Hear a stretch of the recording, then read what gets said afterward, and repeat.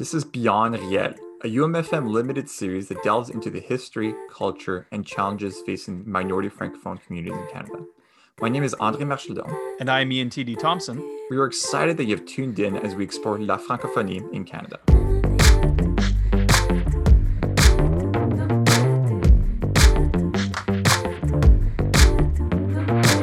This series is sponsored by La Société de la Francophonie Manitobaine, the advocate for the Franco-Manitoban community. This project is also supported by a Taking It Global grant with support from the Canada Service Corps and the Government of Canada. Welcome back for part 2 of the history of French in Manitoba. In your previous episode, we highlighted the decisive role Louis Riel and the Métis played in enshrining French and English rights in Manitoba's constitution. Today, we explore the French linguistic crisis in the 1980s and how this tumultuous period has shaped French rights in Manitoba today. The historian Jacqueline Blais is back with us once again. In case you missed the last episode, here is her bio. Jacqueline Blais, who previously lived in Algeria, France, and Spain, immigrated to Canada in the mid-60s and studied Canadian and Manitoban history. As a reporter for Radio-Canada, she covered these important files and wrote several books on the history of Francophones in Manitoba. Jacqueline previously served as president of the SFM, who has represented French-speaking Manitobans since 1968. During the first half of our discussion, you previously explained how French rights were not always respected in Manitoba. Can you share with our listeners what was the linguistic crisis, la crise linguistique of the 1980s, and its importance to have French rights respected and recognized once again in Manitoba? Okay, 1976, when a man named Georges Forêt comes on the scene. He's a Métis. He's an insurance agent, and he gets a unilingual parking ticket. In fact, it's his daughter who gets it, but we're not going to quibble that one. And he's very happy his daughter gets a ticket. He says, I'm going to fight it. It's only in English only. And he starts his quest.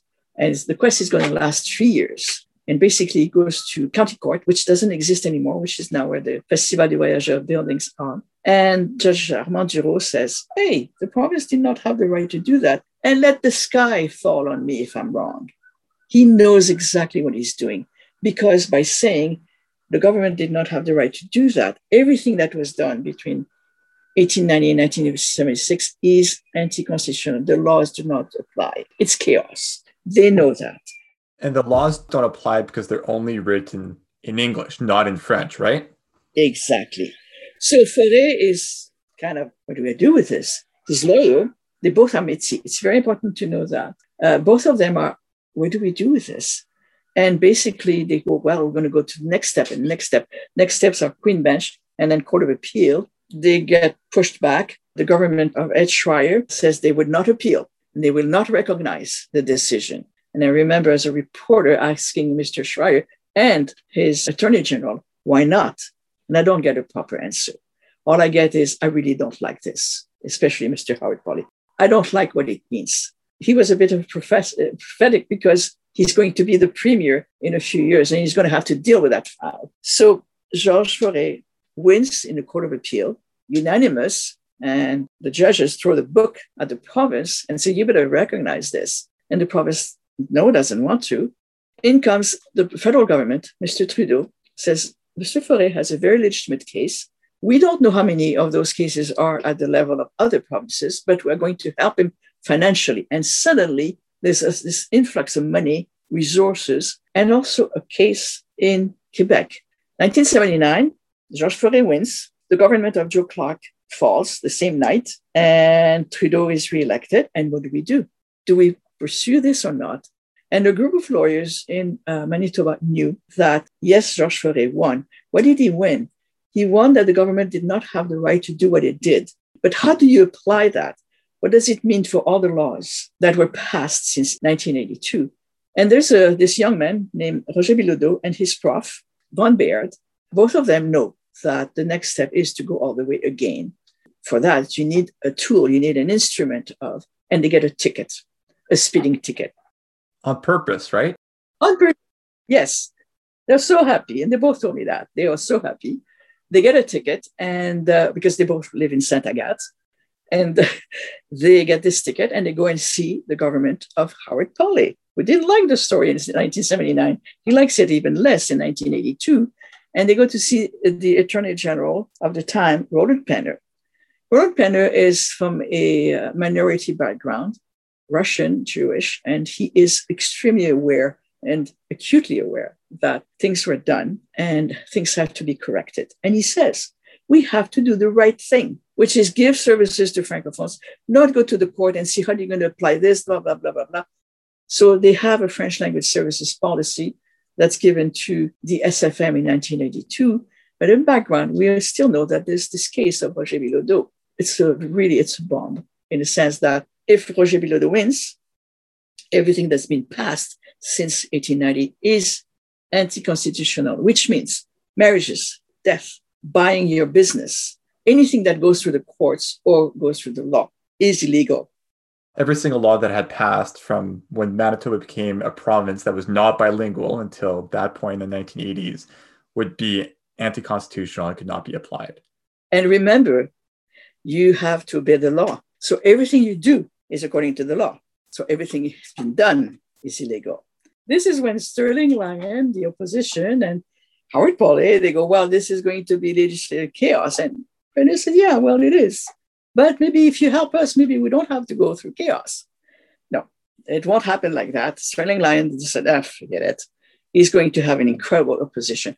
This is what we call the language crisis of the 80s, because Roger Bilodeau is a very tempered man, mild-mannered man, and so is his lawyer. And they are kind of forced to go to Supreme Court of Canada. And in the meantime, Trudeau tries to have some agreements, but it doesn't work. So between one thing and another, we have 18 months of basically a lot of tensions. You have graffitis in Saint-Boniface, no more French. You have somebody who erases the no, becomes more French. In a sense, you have these two parts. And the offices of the SFM are burned down. It is arson. Fortunately, nobody was there. They lose part of the archives. Eventually, the courts give a decision. The laws are anti-constitutional. But from that, it doesn't mean that a bilingual law provides bilingual services. This is a split. Roger always told me, and so did Van Baer, that they expected that. They expected that ruling. So what do? You have laws that have to be translated. In a rush, everybody goes to the SFM. Everybody agrees there's 500 laws that have to be translated in a rush, and you have 5 years to do that. There's an agreement, not a problem.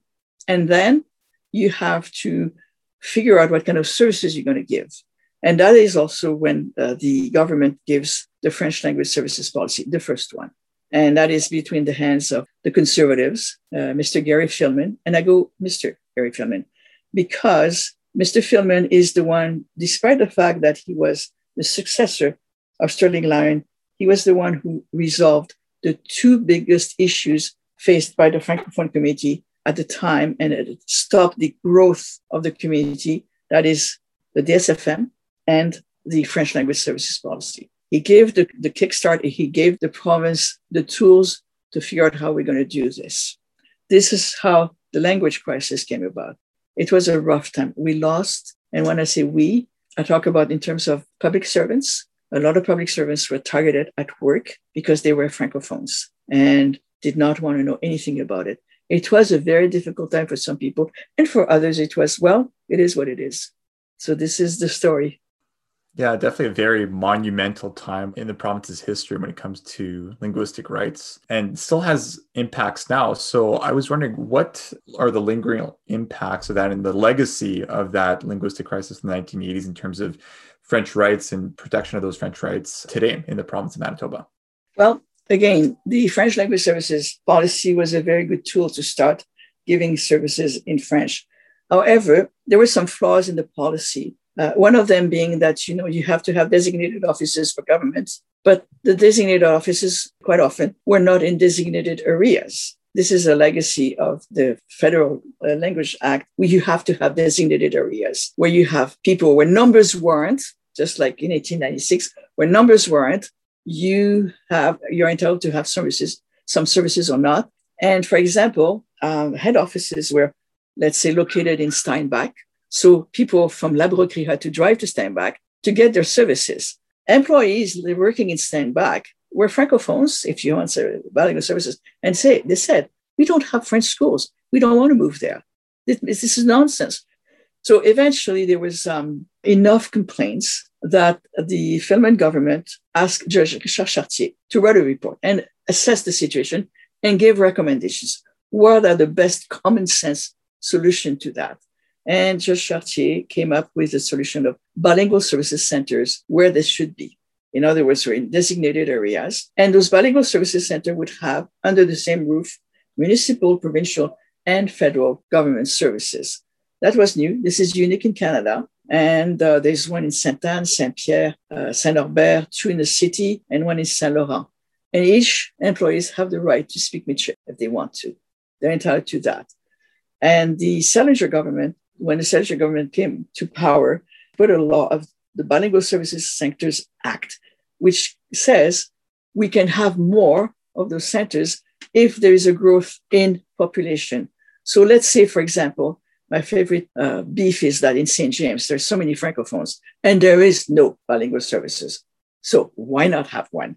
There's the base, there's the school, there's this, there's that. So basically the Bilingual Services Centers Act helps promote and solidify French language services. But the Francophones have always asked for an act that protects services. So the last days of during the last days of the Salinger government, he put together what's called Bill 6, protection of and growth of the Francophone community. And of course, the opposition said no, but Salinger expected that. And during the very first days of the Pallister government, the minister who was chosen to be French language services minister, Madame Rochelle Squires, was killed in the media because she didn't speak French. And at the time, I was president of the SFM. And I went to her and I said, it doesn't matter to me. Are you in favor of something called Bill 6? So she looked at it and we suggested a couple of changes and it became Bill 5. And within 2 months, Bill 5 was accepted. And what does Bill 5 do is defines what active offer means in the law and also gives the only definition that exists in Canada of what is and who is a Francophone. And a Francophone is not only somebody who's born in a Francophone family. It's somebody who comes from, let's say, Africa and speaks French. Even though at home, it's another language. It's somebody who's learned French at school in immersion.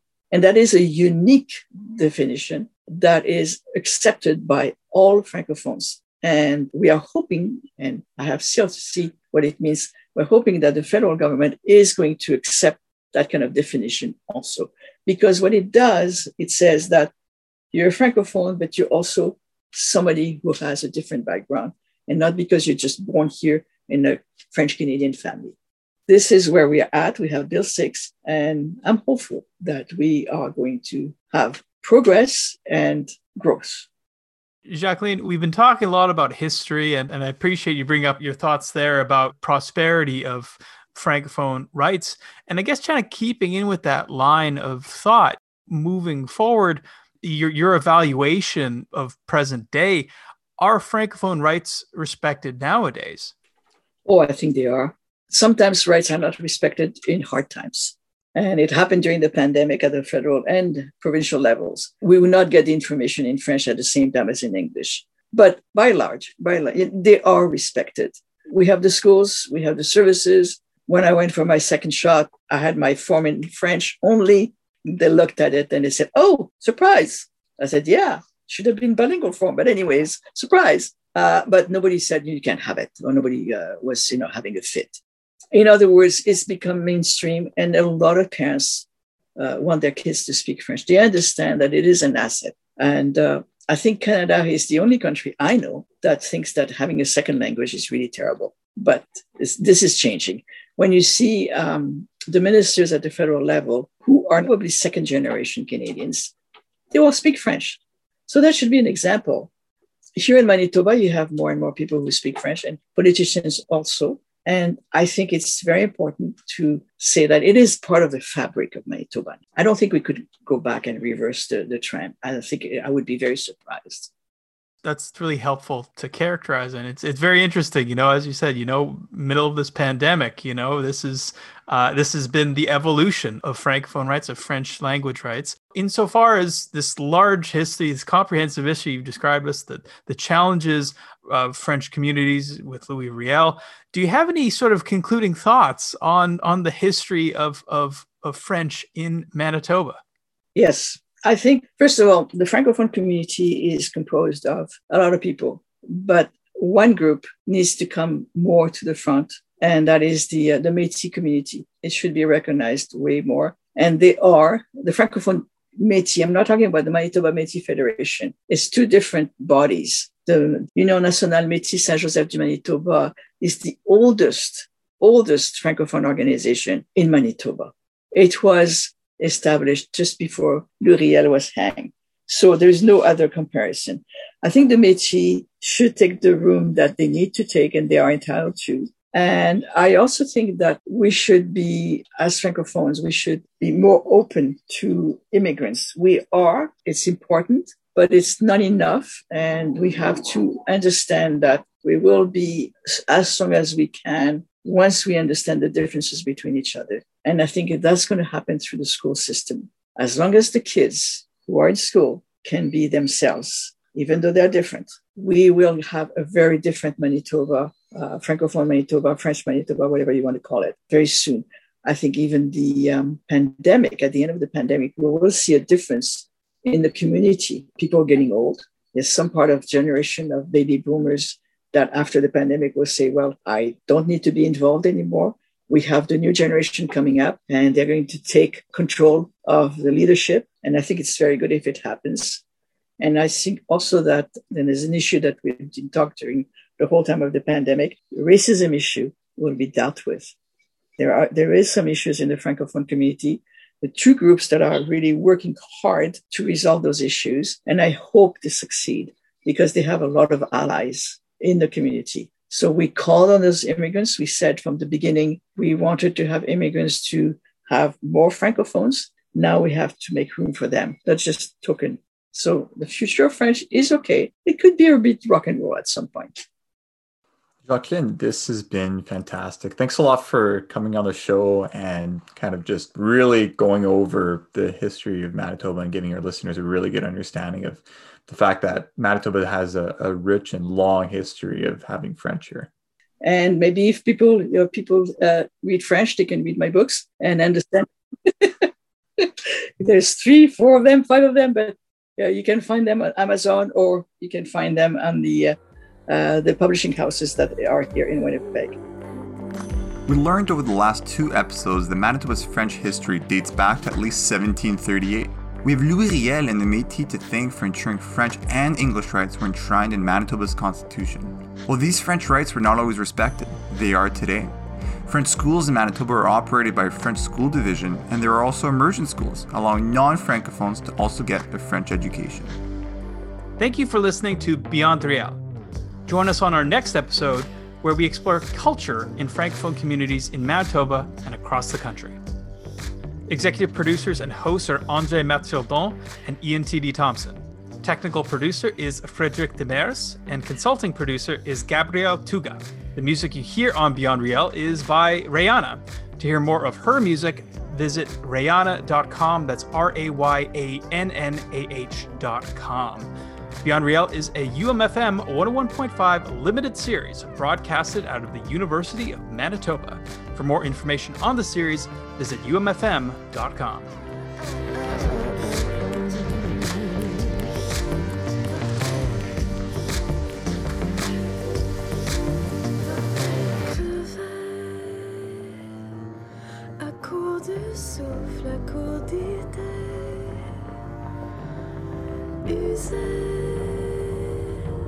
Si seulement vous étiez